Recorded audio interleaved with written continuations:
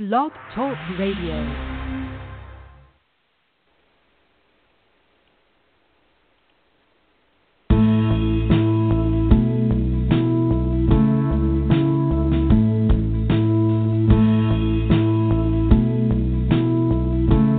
Morning and welcome to Three Women, Three Ways. We are the show that tackles some tougher topics on occasion, and I'm not sure the topic is so tough today, but I think very interesting and applicable to us in this day and age from a couple of standpoints. One is, we have to look at things as parents, and if we have children, or as responsible adults, if we are dealing with other people's children. And we also have to look at things from, what's really happening from a factual standpoint. And this topic is one that seems to have some mixed facts and mixed practical approaches. The topic that I'm talking about is single-gender or single-sex education. Now, my guests today have some vast experience in this. Dr. Janet Hyde. Welcome, Janet. Thank you. Yeah, she's done some research in this area, and some extensive research, and we're going to be talking a little bit about that and what she's learned from that. But we also have Bill. Are you with us? Nice to be here. Bill Ivey, who is Dean of the Middle School at Stoneleigh Burnham School in Massachusetts, and he has some practical experience from heading up an all-girls school. I also have some practical experience as the parent of a girl who went to an all-girls school, and so we're going to have just a kind of a general conversation about what is single-gender education, how did it get started, why do we think it's good or not good, and are those opinions changing, and how does it apply to different socioeconomic strata in our culture? Janet, why don't we get started with you? How did, I remember even as a child, it was kind of like a gold standard if you could be a girl and go to an all-girls school. Now, the girls thought it was horrible, but the parents thought it was great. How did these notions get started that it was a good thing to split up genders? Well, that's an interesting question. Of course, I grew up in the Midwest, and we don't have these things about private prep schools, much less single-sex schools, so much here. I think that's more of an East Coast thing. But much of this actually originated in the 1800s when girls' schools and boys' schools were formed. And at the time, that was the Victorian era, and there was all kinds of horror about males and females walking down the street together. And so many of these schools actually were not formed based on any kind of idealistic standards about a better way to educate. They were based on the notion that boys and girls oughtn't to be spending time together, that it was a dangerous situation. So much of what we have today is actually a legacy of that history. Well, didn't girls get taught different things? Very rarely during those 1800s did girls get, what we call today the STEM classes. They were sent to school to learn how to keep house and to do their needlework, weren't they? Well, I think that's a lot of it, although I have to say I'm a psychology professor, not a historian, so I don't know the details of single-sex schooling in the 1800s, except that, it was prevalent and certainly not for educational idealistic reasons. Okay, all right. Bill, the history of your school is somewhat extensive. What do you know about how single-gendered education started? I feel funny calling it single-sex education, but that's what people call it, don't they? They often do, but I agree with you. I feel so much more comfortable with single-gender than single-sex as a term, but a lot of people do use them interchangeably. So. Yeah. I must be dirty-minded. I think of sex as an activity. I think of gender as a state of being. Yeah. So anyway, my school's history goes back to the 1800s, but it started maybe a little bit more on a social justice track than the average school at the time, because of our three ancestor schools. The oldest, which was in Greenfield, Massachusetts, where we currently are, was formed by a group of men, but they were abolitionists. in their history, and they saw this as sort of an extension of the notion of civil rights for all people, the founding of a girls' school in Greenfield. And then about 8 years after that, down in Northampton, Massachusetts, the president of Smith College spoke to a couple of women, Mary Burnham and Bessie Capon, and said that he wanted a high school for girls that would prepare them well for women's colleges and on to life after that. And Bessie Capon, one of our alumni directors, did some research into her and found out she actually was the first female professor at MIT teaching in chemistry. So there's kind of a feminist streak on that side. And then the president of Smith, a few years after that, by now we're 1909, asked another couple of women to form a school, and they founded it in Indiana. And then there have been a whole series of mergers that have resulted in Stoneleigh Burnham in its current form being formed in 1968 and on a farm in Greenfield, Massachusetts.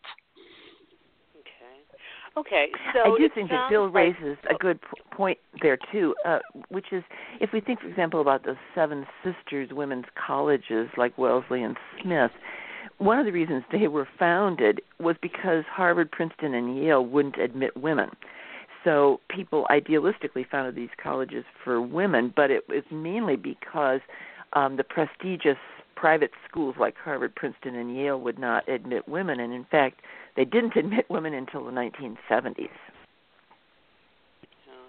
Yeah, I can remember that. I can remember when the brouhaha when they first started accepting women. Yeah, it was like that's right. It was the ruination. It was the ruination of a culture. Yes. Yeah. Okay. So just to kind of wrap it up here, it sounds to me like we just started it for a couple of reasons. One is that possibly women's education was perceived as being something totally different from men's education. Women's education really wasn't available, and so women had to start, they had to start some specialized schools for women to go to since they weren't welcome in the traditional schools or the well-established schools, and also because of the Victorian fear of, the distraction of the opposite sex. But it seems to me in my little limited research that I did in preparation for the show that some of that kind of stuck into the 80s and the 90s.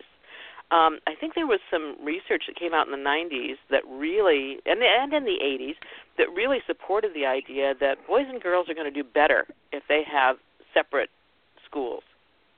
And am I right on that, Janet? Are you aware of that research? Well, I don't think of the 80s and 90s as being a tipping point. Historically, the real tipping point, and I'm more focused on public education and less on private. The private schools and the Catholic schools and so on can do what they want. Whether it's advisable to have single-sex schools is a question. But my focus is on public schools, and there was a turning point in 2006 because from the beginning of the Title IX legislation in the 1970s, sex discrimination in education became illegal in all public education, and that was interpreted to include single-sex schooling, which in any single-sex school in some sense discriminates against members of the other sex because it won't admit them. So single-sex schooling was outlawed beginning in the 70s in public schools.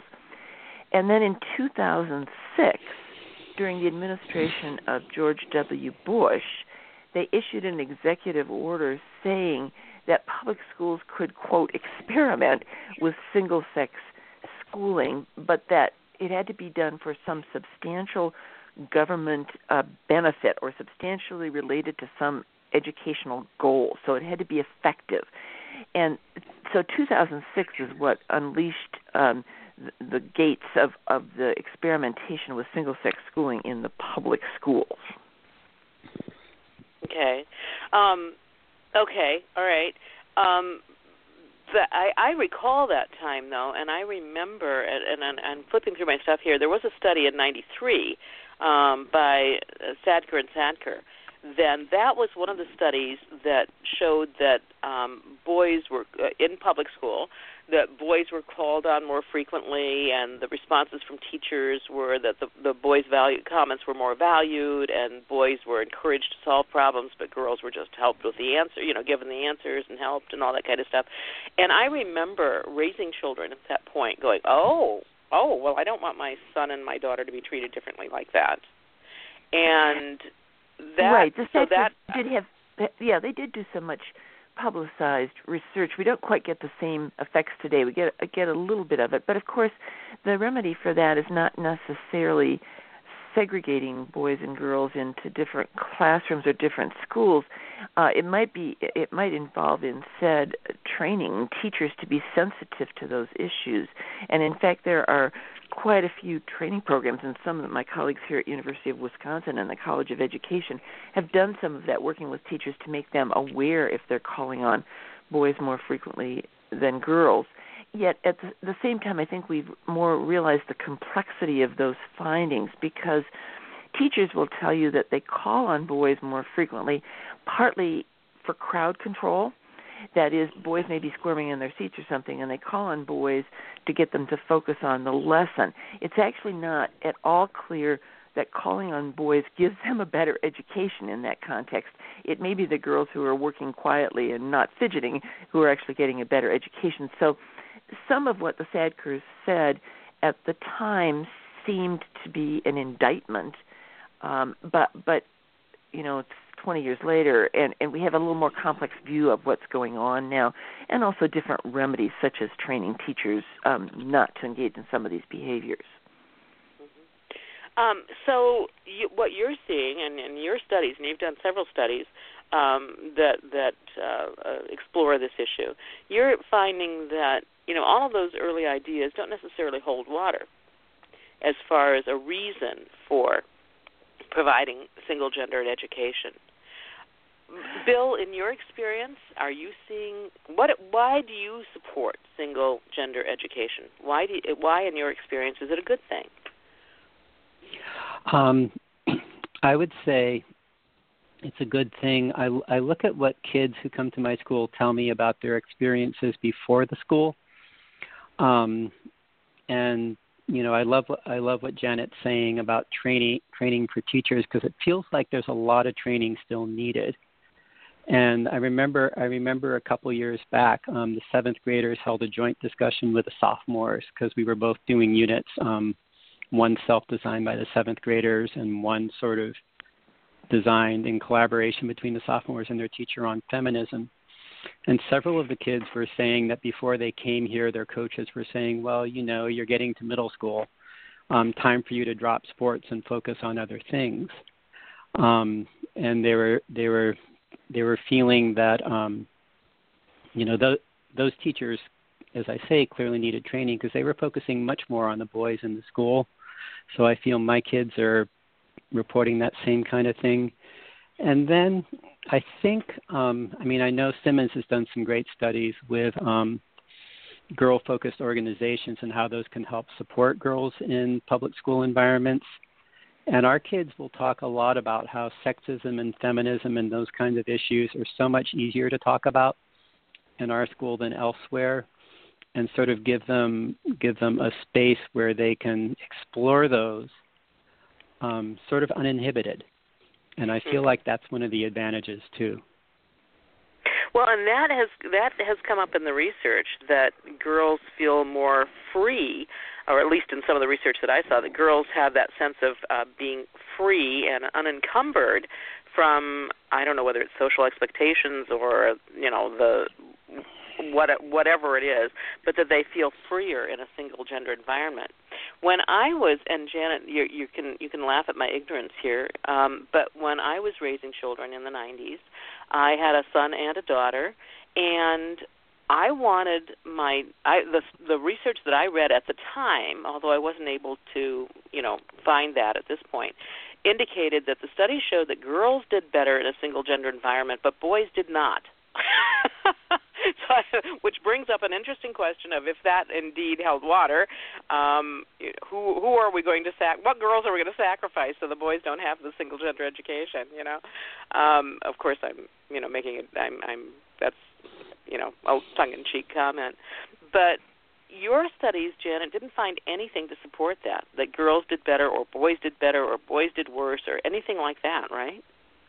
Right, yeah, and one of the things I should maybe make clear to listeners, I'm a scientist, and it's so important that we make educational policy decisions based on the best available science. There's a difference between anecdotes and science. So people can talk about anecdotes about how much girls love their single-sex schools. I can tell you that I went to a single-sex junior high and high school, and I went to Oberlin College, which was the first coeducational college in the United States, coeducational in 1837, when certainly Harvard, Princeton, and Yale were not admitting women. And I treasured those experiences. People always talk about treasuring their girls' school experience. Well, I treasured those school experiences, but those are all anecdotes. And we really can't infer from it's not any kind of systematic scientific evidence. We don't know about the negative cases. And in fact, if we're going to tell anecdotes for a moment, I had a middle-aged man who audited my Psychology of Women class a couple of years ago, whose father was a principal at a single-sex school in the Northeast, and so had to go to that same school. And he was tormented by it. He said it was horrible.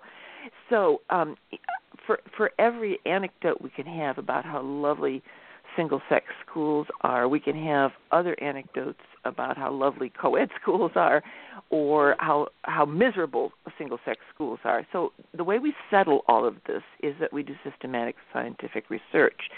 And what I did I've done a couple studies, but the major one, I used a technique that's called meta-analysis to put together all the previous scientific studies comparing single-sex and coeducational schooling for K through 12. I didn't do colleges, but and some readers may have heard the term meta-analysis before and others not.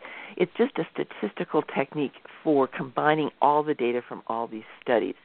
So, for example, in this meta-analysis, we were able to find 184 relevant studies across 21 nations that represent the testing of 1.6 million students. So you can see that this goes far beyond individual anecdotes. And what we found in that, and I can get into more details if you want, but the big picture is we looked at a whole bunch of outcomes like math performance and math attitudes and school attitudes and gender stereotyping and so on. And there wasn't an advantage for single-sex schooling for any one of those outcome variables. It was just pretty much a tie for co-ed versus single-sex throughout. So no clear advantages for single-sex schooling on any of those outcomes. Mm-hmm. I have a question, though. There's so much emphasis right now on the STEM programs for girls, the science, technology, engineering, and math. And those programs are definitely directed toward girls.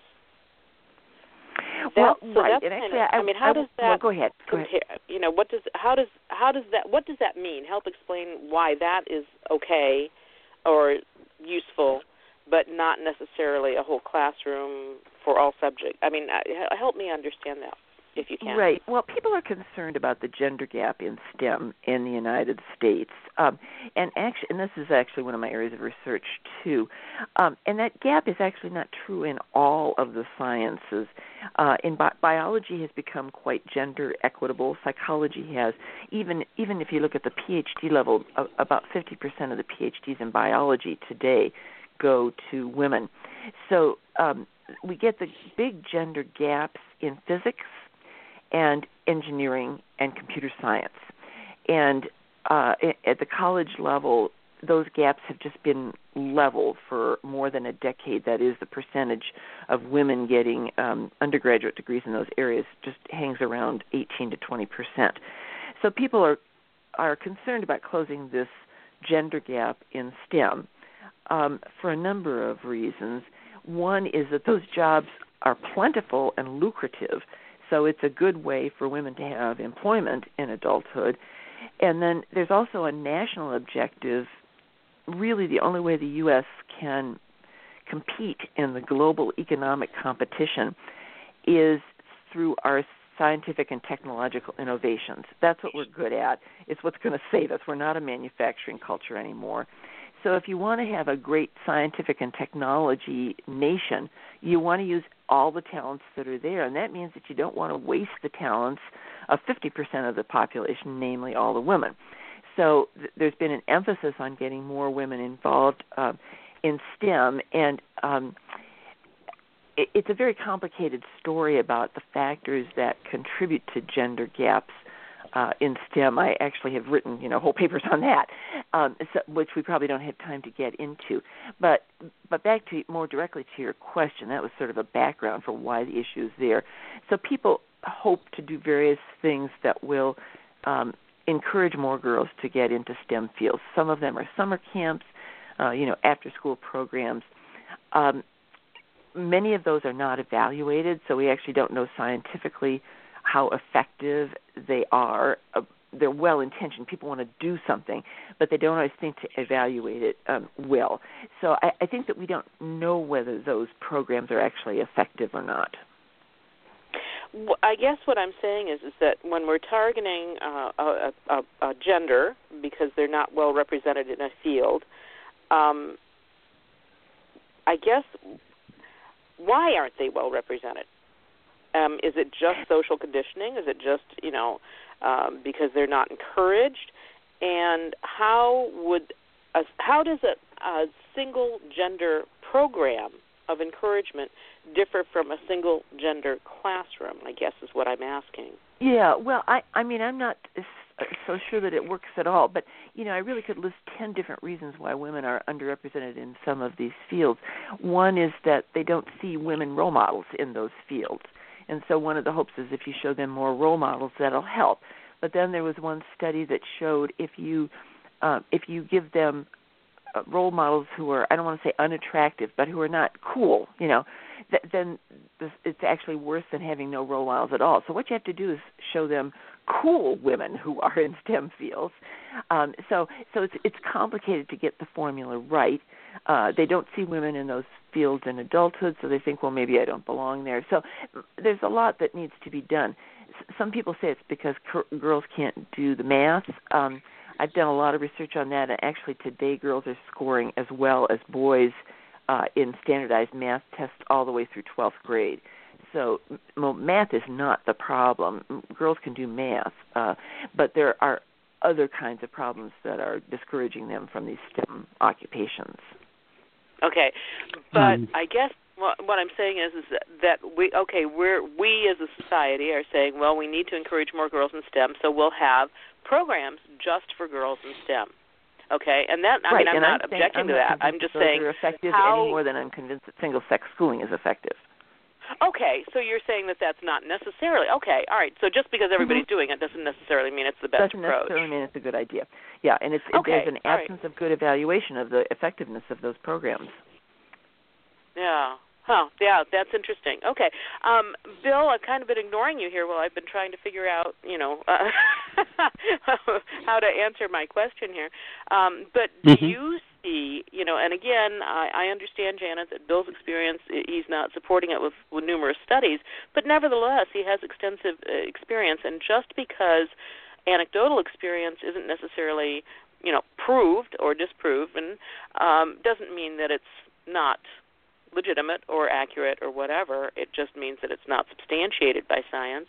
But Bill, what is your experience when it comes to that whole STEM thing for girls? Is it helpful in your experience to have the single gender when it comes to something like a STEM program? Well, one study that actually was in Janet's meta-analysis. And because I remember when that first came out, people pointed me to it, and you can imagine that I was nervous to go to it. But I thought it was really informative and helpful reading. And one thing I realized, because I refer frequently to the 2009 Linda Sachs report from UCLA, my memory, and obviously, Janet, if I'm wrong, please tell me. But my memory is that it wasn't so much that those findings were necessarily wrong, but that they were at this point in time unsubstantiated and not reconfirmed and backed up. And I know that among the findings she had was that women who come through girls' schools and women's colleges are more likely to go into engineering, are more likely to have stronger self-esteem in the areas of math and science, and that it's more, in my mind, it's more that we're looking for confirmation. And I know, again, we're more in the realm of experience and anecdote than proven research, and I know that proven research can really help us with this. But I also anecdotally understand that the Girls Who Code program and the Black Girls Code programs, and the latter is particularly rooted in the social justice viewpoint, not purely coding, but coding for a political purpose. My understanding is those have both been enjoyed and effective with the girls that have gone through them. Janet, are you familiar with that? No, I don't know those two particular programs. I should explain also one other thing about some of the studies, and I reviewed an awful lot of studies, so I'm not going to give a detailed comment about Linda Sachs's particular study. One of the problems with some of the studies that have looked at single-sex schooling, and then you have to have a comparison group, so the comparison group is some co-ed school. Some of those have taken elite, well-funded single-sex schools, whether they're public or private, and then compared them to some random co-ed public school. So often the single-sex school, the kids in it are more advantaged and the school is more advantaged. So if somebody says, well, look, from this single-sex or this cluster of single-sex schools, more girls go on to STEM careers, I'm going to ask about the backgrounds of the girls and their families, because typically the kids who go to single-sex schools have parents who have more education and so on. So the kids are advantaged to begin with, and the parents are paying attention and trying to get them into the best school. And then the school has certain advantages because a lot of resources have gone into it. So when we say that girls from this kind of situation go on to STEM more, it may have nothing to do with the single-sex school configuration and everything to do with the other advantages of that school or the advantages of the families that they grew up in.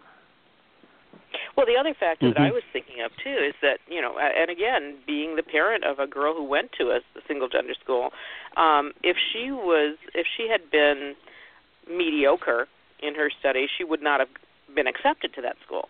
Exactly, so that's the point. It's a selective group, yeah. Yeah, so it seems to me that when you have these private schools, that you are getting the best and the brightest to start with. So really, the only way to compare it, I would think, would be to take the best and the brightest from the public schools and do that, compare, apples and apples, it would seem to me, if you're going to do a study. The problem, of course, with studies is that, look at all the studies we've had. We've talked about, the evolution of studies over the last 20 years just in our own our little conversation here. And it seems like no matter what study you have, I can show you another study that contradicts it, or I can show you, just wait 10 years and then you'll get more studies that contradict that. And I love studies, don't get me wrong. I do love studies, and I do believe in them. But they are, just a little piece of the view from the window, not the entire view. And we do tend to have changes, as we, hone studies or whatever. So, they do seem to be fluid. So it's not something where you can say, well, this study proved anything, and it doesn't. But it is nevertheless useful to have that information. Well, that's precisely why we do meta-analyses, so that we can put all those studies together and see when you average over all the studies what the overall result is. Because you're right, sometimes studies contradict each other. So we see whether the preponderance of evidence is on one side or the other, and that's the point of the meta-analysis. Yeah. Well, and the other thing too is that in your meta-analysis you said you did all of this. What was it? 1.6 million students in grades K through 12. But one of the little statements that caught me there in the abstract for that study is that it showed only trivial differences. Well, and that's great, if you're looking overall picture, but if you happen to be one of those students that has that trivial difference, it's all the difference in the world. It's kind of like, somebody once said, if you only have, 1 in 99.99% chance of being, struck by lightning or whatever, if you're the one that's struck by lightning, it may as well be 100%, So, well, right, and one of the problems is because some of the single-sex school advocates, because there are a couple gurus who run around training people in how to do this, some of them say, well, it doesn't work for everybody. It works for some kids, but there's no scientific evidence of which kids it works for, and the gurus haven't been able to say what that is. So we actually, maybe it works for 5 or 10% of the kids. I don't know. There's no evidence. And if it is for 5 or 10% of the kids, how do we know? So people said, oh, well, parents will know. Well, parents mean the best, but how do they have an intuition? What they'd like is some scientific information that says this type of kid is going to really thrive in such a school. And we just don't have that any knowledge of what that might be. Yeah. Bill, in your school, I'm assuming that your school is typical of the school my daughter went to, for example, where you are getting the best and the brightest. The diversity doesn't come from intellectual firepower. The diversity comes from socioeconomic background, right? And race, racial, ethnicity, and that kind of thing. But really, there's no diversity when it comes to capabilities. Am I wrong there? Am I making? I would say yes and no. Over the 30-odd years I've been at the school, I do think the slice of the population we draw from, and admittedly we're not drawing from 100% of the population, even given that we're a girls' school. I think that has shifted. I think we get kids for a small school. We're only 154 students. I think we get kids that range from sort of around average to above average to well above average in terms of however you would want to rank that. And beyond that, we have a lot more socioeconomic and racial and, for that matter, nationality diversity because we're a boarding school. Okay. One of the reasons that there is support of single gender, and I might also throw in here that back in the same time when and you're not necessarily agreeing with me on this, Janet, but I guess because I was doing research, when I was raising my kids in the 90s, it seems to me that there was a big upsurge of, girls will do better in an all-girls school, kind of research that was coming to the fore, during the 90s. When I was paying particular attention to it. But at the same time, it wasn't just gender. We were also experimenting with ideas of single race school or single skill schools. In other words, just kind of honing down the population for a particular educational environment. And I know you focus on gender, but in your studies, do you see any benefit at all to that kind of honing down and winnowing out to a single interest or a single skill or a single gender or a single race or anything? Has anything like that ever been in your meta-analysis proven or indicative of any kind of benefit to the student? Well, that kind of narrowing of the population for a school is exactly the direction we don't want to take in education, because kids benefit from interacting with a diverse pool of classmates. The world, and one of the things we try to do in school is to prepare kids for adult life. Adult life is co-ed, unless you're a monk or something. Adult life is co-ed, and so it's better to prepare kids. And the same thing for racial diversity. We don't want to narrow, and it would be illegal too, but we don't want to narrow a classroom or a school to a single race, because all kids benefit from interacting with more diverse classmates. They need to learn how to get along well with those kids. They need to be well supervised in doing that. Sometimes they aren't well supervised, and so we get some incidents, but that's not because the diverse classroom is a bad thing. It's because school administrators and teachers need to learn how to handle it. And I think, schools are making big strides in that these days. So everybody benefits from diversity, and we have tons of studies in social psychology and educational psychology showing that more diverse student bodies are beneficial to students. Mm-hmm. And Bill, is that your experience? And how do you provide that diversity for your students? Well, I would say, first of all, what's going on within the classroom and what's going on in the rest of their lives are, of course, two different things, and the rest of their lives are kind of inevitably co-ed. And that's true even for the boarders because of the fact that they have their lives back at home on vacations, which is about 5 months of the year, and it's and their friends. So in that sense, I view it more as what's going on in the classroom as a place within, and honestly, I mean, these days within a range of genders, we're a girls' school, but that doesn't actually mean we only have girls. We graduated a trans boy last year. We have several out non-binary kids.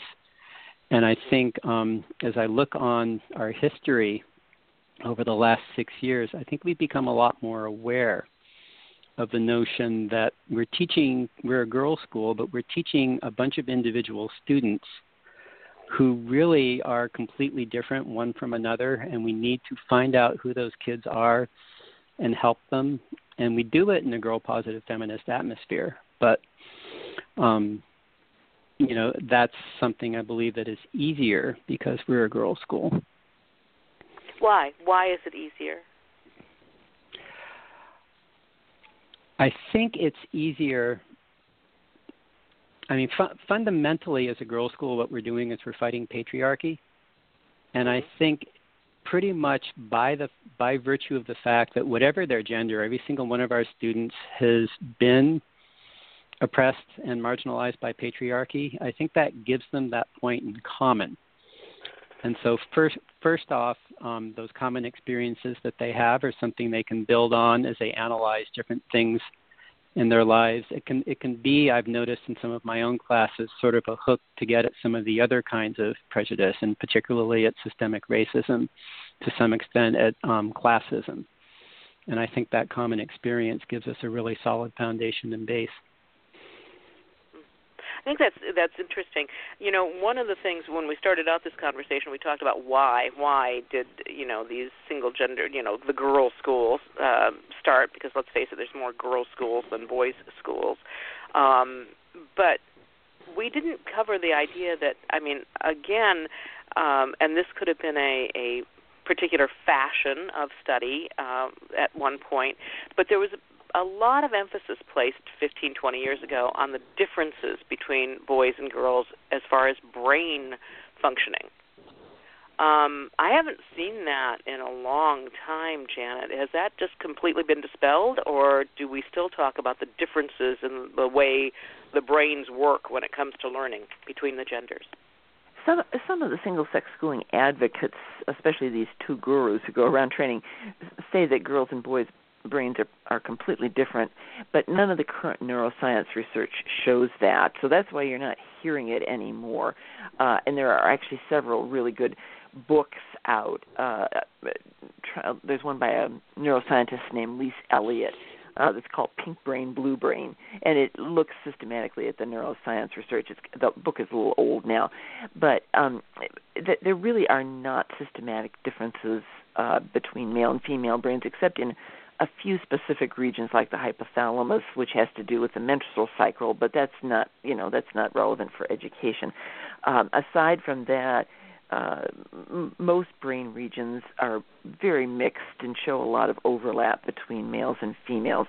So it's true. You're right that some of the single-sex schooling advocates have used this notion of male brain and female brain, but that's really not what modern neuroscience is showing. Okay. It seems like there's a difference, though. Is that all enculturation? Is that all how we just focus on? It was interesting for me as a parent because I had a boy and I had a girl, and I came to parenthood from a very feminist, anti-patriarchal standpoint. And I had a dear friend who gave me a poem when I was pregnant with my first child, and I can't remember the whole gist of the poem, but the last stanza of the poem was, and with the pitter-patter of little feet came 50 million words to eat.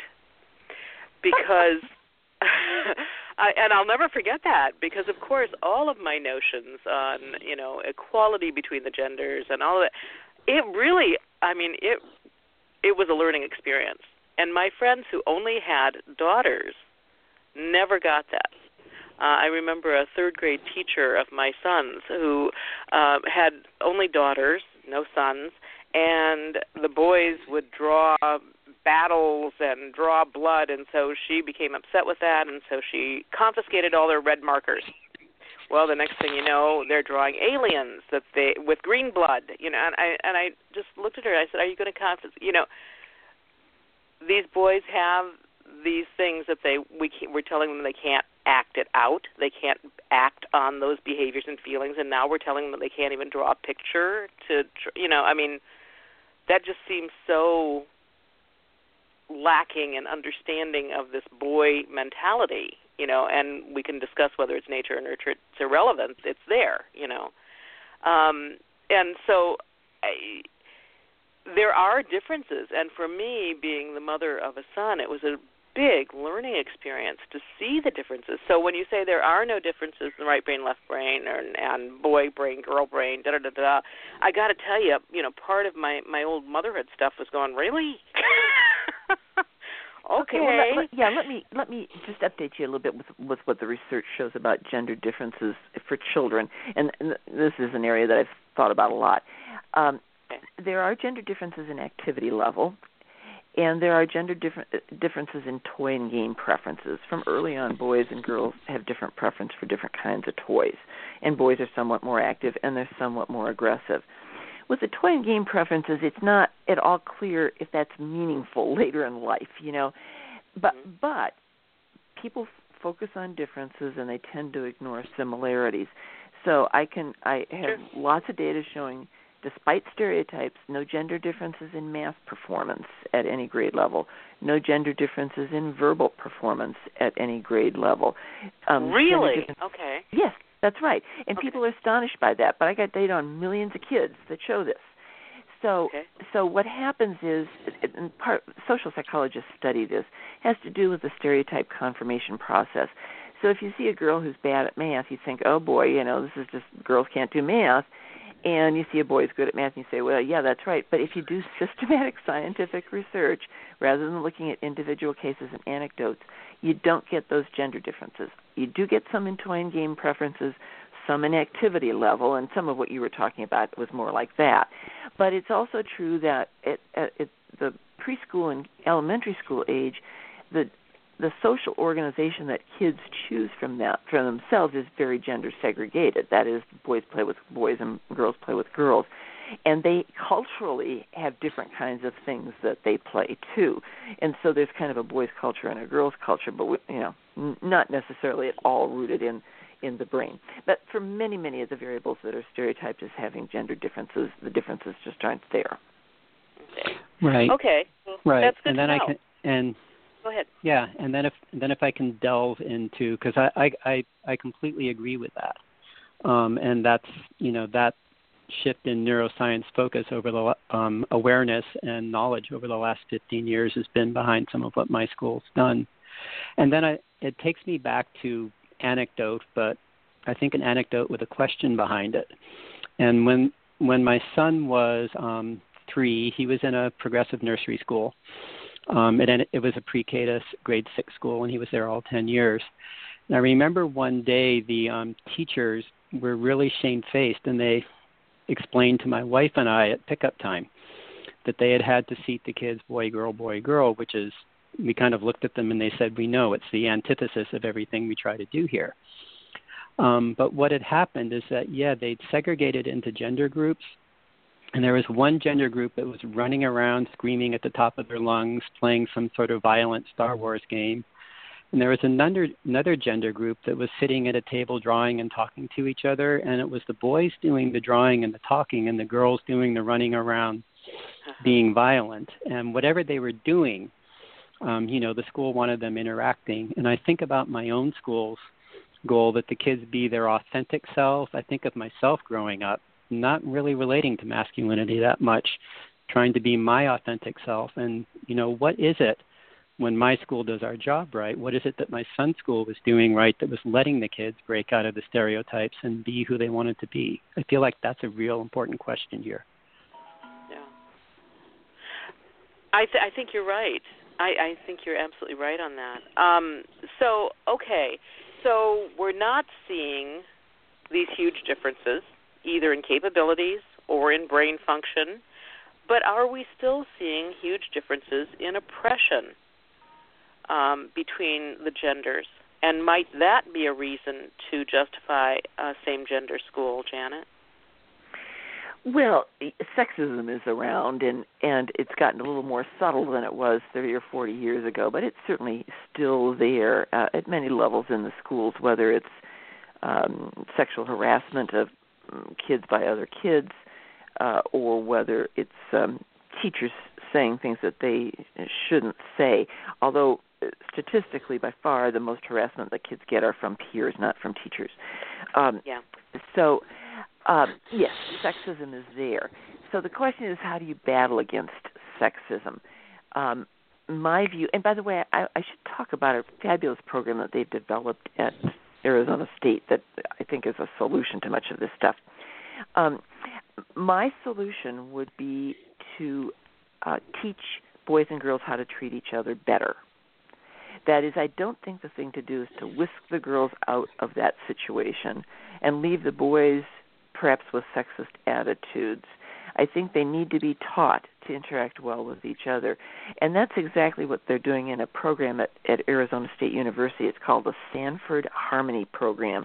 They have a version for preschool, and they've developed a version for fifth graders. And the idea is that kids are purposely meant set up to work together in boy-girl teams. And they learn to work together, and they learn to respect each other. Because if you don't do that, they're going to do this gender segregation in their play, and they're going to say the other group has cooties, So what you have to do is give kids purposeful, structured, positive interactions with members of the other gender, and you're going to get much better results. And that, to me, is the way to break sexism down, is to have boys learn to interact on an equal basis with girls. Well, no doubt. I mean, I have absolutely no doubt that that's true. But I got to tell you, as the parent of a daughter, if my daughter's being, idealism be damned, I'm going to whip my kid out of that school and put her into a private school or a single-gendered school or whatever I think will solve her problem. So, I mean, I think, there's a way to look at, we can look at this idealistically, but when we're parents, we just try to do what we can for that particular child at that particular time. Or am I just a particularly selfish parent? Well, no, I mean, I think parents always, we're the ones that have to save our kids. My kids went to West High School here in Madison, Wisconsin. It's a fabulous coeducational public school. And I think if you talk to my daughter, she wouldn't say that she experienced a lot of sexism. If there was an incident, she would immediately report it to me, and I would do something about it, right? But it just, that school, is it's in Madison, Wisconsin, and there's not so much tolerance for sexism around here. So I think it's completely possible to have co-ed schools where there is not a culture of sexism. That's what you have to do. Is you have to get rid of the culture of sexism, not get rid of the co-ed structure. Phil, I actually fund. Go ahead. I'll talk about that too. But actually, Janet, I agree with you. And one of the people I hoped I was going to be able to mention today is Ileana Jimenez, who is does the hashtag HS Feminism, and she works in a co-ed school and does everything she can to make it a feminist school, and is doing some really amazing work. And I think I actually think that's a wonderful place to end up. The question is, how best do we end up there? And programs like Arizona State have got to be awesome towards that end. Meanwhile, kids who come to my school, I think, are coming partly because some of them are coming from environments where they feel like it's no longer cool to like school, and they want to be in a school where it's cool to like school. Some of them are coming from environments where they feel like people don't take them seriously as girls, and they want to come to a school where they feel they'll be taken seriously as girls. Some of them are coming to a place where they feel like people are going to, well, and this is kind of related, but where people are going to listen to them and give them a voice and give them some degree of power. And I can give one example of something we're doing that I think would be absolutely awesome in context at lots of schools. We have a series of committees this year that are faculty-student committees, and they've been charged with looking at some of the major aspects of the school and making recommendations. And we're looking at for example, the ninth grade student experience. We're looking at assessment. We're looking at schedule and the whole of the student day. And these are groups where the girls and the non-binary kids are truly teaming up with faculty, and it's not so much that the faculty are studying the problem and coming up with their ideas and doing a cursory run through. The kids have a voice sort of from the ground up in this. And I think that kind of taking them seriously and then sending them out into the world with that experience, having developed some confidence, having developed some skills. I know, and I'll be honest, some of our graduates have a little bit of trouble adjusting to co-ed world, but far more common is the experience where they get to college, and many of them within the first couple of weeks, some professor says, "You went to an all-girls school, didn't you?" And they're like, "Yeah, we did." So I think that's. Go ahead. And I think that, my daughter's experience, and as the parent of a daughter, and let me preface this by saying I would have lasted at her girls' school about 13 minutes before they would have kicked me out when I was her age. But for her, it was a good fit. There were pluses and minuses, and I think that a lot of what she needed could have been accomplished at the public school if it had not been 1,500 students, if it had been a small environment. I think it could have been accomplished if there was a focus on excellence rather than on just maintaining order and getting by. And I understand and appreciate that not all schools, public schools, are the same as the public schools that my daughter went to. But I see the issues that the reason that I chose my daughter's all-girls school was not so much because it was all girls, but because it had a feminist perspective. It was focused on excellence, and it was a small, caring environment. Those were the important things to me. The fact that it was all girls was way down on that list. And I'm not sure about that's such an important point, because I think, it's the excellence of the school, not the single-sex versus co-ed configuration, that's important. Yeah. And I must say, she learned a lot. She did. I must say, every girl that came out of that school has the confidence that's astonishing. But I must say that I also, as a teacher and as a writer, I'm not sure confidence is all that we have cracked it up to be. I mean, it seems to me confidence based on competence is very important. But all too often I see confidence is based on nothing but thin air. and that I don't think is necessarily of value in and of itself.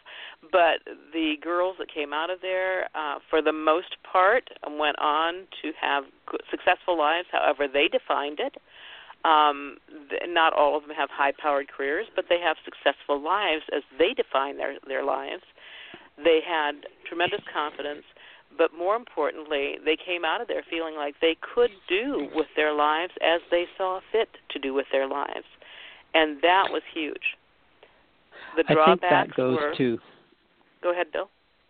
No, talked about the drawbacks, and then I'll follow up. Okay. The drawbacks were that I did see a lot of aberrant behavior. I saw a lot of cliques under the surface. As Janet, you were mentioning, sexism is still there. It's just like racism. It's under the breath, not blatant. And I did see that. I saw a number of self-harm issues that came out of there, a need for perfection that was not necessarily a realistic or a healthy need. But for the most part, I'm happy with her education. But again, going back to my main goals, I think it had more to do with size and the other issues that I talked about. Okay, Bill, let me have it. Yeah, definitely. No, it's not at all let you have it. You reminded me of a really important thing when we built our middle school in 2004. We were trying to look to research, and I mentioned in passing academically we turned to the Association of Middle Level Education and the This We Believe principles, which were hugely helpful. But you mentioned confidence without competence is a dangerous thing. And we use the work of Joanne Deek, who's a psychologist specializing in women and girls. And at the time, and I believe I don't think she's gone off in another direction since then that I've heard, she said the core elements of self-esteem in girls are confidence, competence, and connectedness. Oh. And we felt very strongly that we wanted to build a program that built all three of those, understanding that they interact with each other.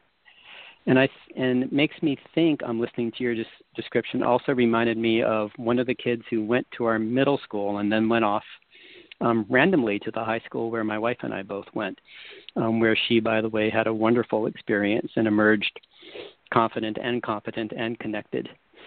And this girl, when she was with us, sort of felt like, what's this big deal about girls' voices? Why would anyone not use their voice?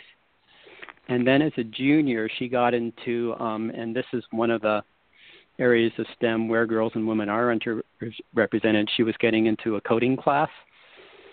And there was only one other girl in the class who basically just shut her mouth and kind of let the boys get all the attention and so on and so forth. And this kid was like, no, I think I'm going to assert myself and be right in the mix of things. And she kind of suddenly realized that's what I took away from my 2 years in a girls' middle school, was the ability to look at myself in relation to these people and assert myself and make sure I'm getting what I need. Great. Janet, what about the issue of confidence? Is there anything that you found that is a benefit to single-gender education that you found in your meta-analysis? Well, as I said, we looked at a lot of outcomes, including self-esteem, and we just didn't find advantages in that area. You know, when you look at the best conducted studies and you average over them, I don't doubt that if there's an emphasis on competence and so on in the school, that you can achieve that. I just doubt whether it has to be just in a single-sex configuration. I think if you had a school that was structured in every other way, the same as that school, but had boys in it, I think you could get as good a result. Well, and you know what? I agree with you, Janet. I really do. And for me, it came down to size and focus. And I'm getting a little long in the tooth now, and I must say, the older I get, the more I think, the economy of scale is not necessarily a good thing. Smaller often, in many aspects of our lives, I think is more beneficial to us. And I see that with my children. Any comments, any quick comments on that, Janet? I mean, am I just turning into an old curmudgeon? No, you're absolutely right. Government funding for education is a problem right now. Federal funding has been reduced. State funding has been reduced. Many municipalities can't afford to do anything except cram a lot of kids into a school. And then we have this further thing of charter schools, which are siphoning money off from the public schools. So I'm a firm believer in public schools. They are at the heart of American democracy, and I think we have to reverse some of these trends that are dragging them down, and including huge schools and huge class sizes. So I agree completely, and we've got to fight the trends that are taking money and attention and resources away from public schools. Yeah. I think we're all three on the same page with that. About 10 seconds you could throw in? Do you agree with that, Bill? I completely agree with that, and I really think it Good. boils then down to I'm going to have to cut you off. I'm sorry. Okay. We're coming to the end. The clock is running. I close the show with a quote, and I'm going to make it a quick one. I was not ladylike, nor was I manly. I was something else altogether. There were so many different ways to be beautiful, and I think there are so many different ways to educate successfully. Thank you, Janet Hyde. Thank you very much, Bill Ivey. Thank you for joining us on our show to discuss single-gender education. Join us next week. Thank you. Bye-bye. Bye-bye. Bye-bye.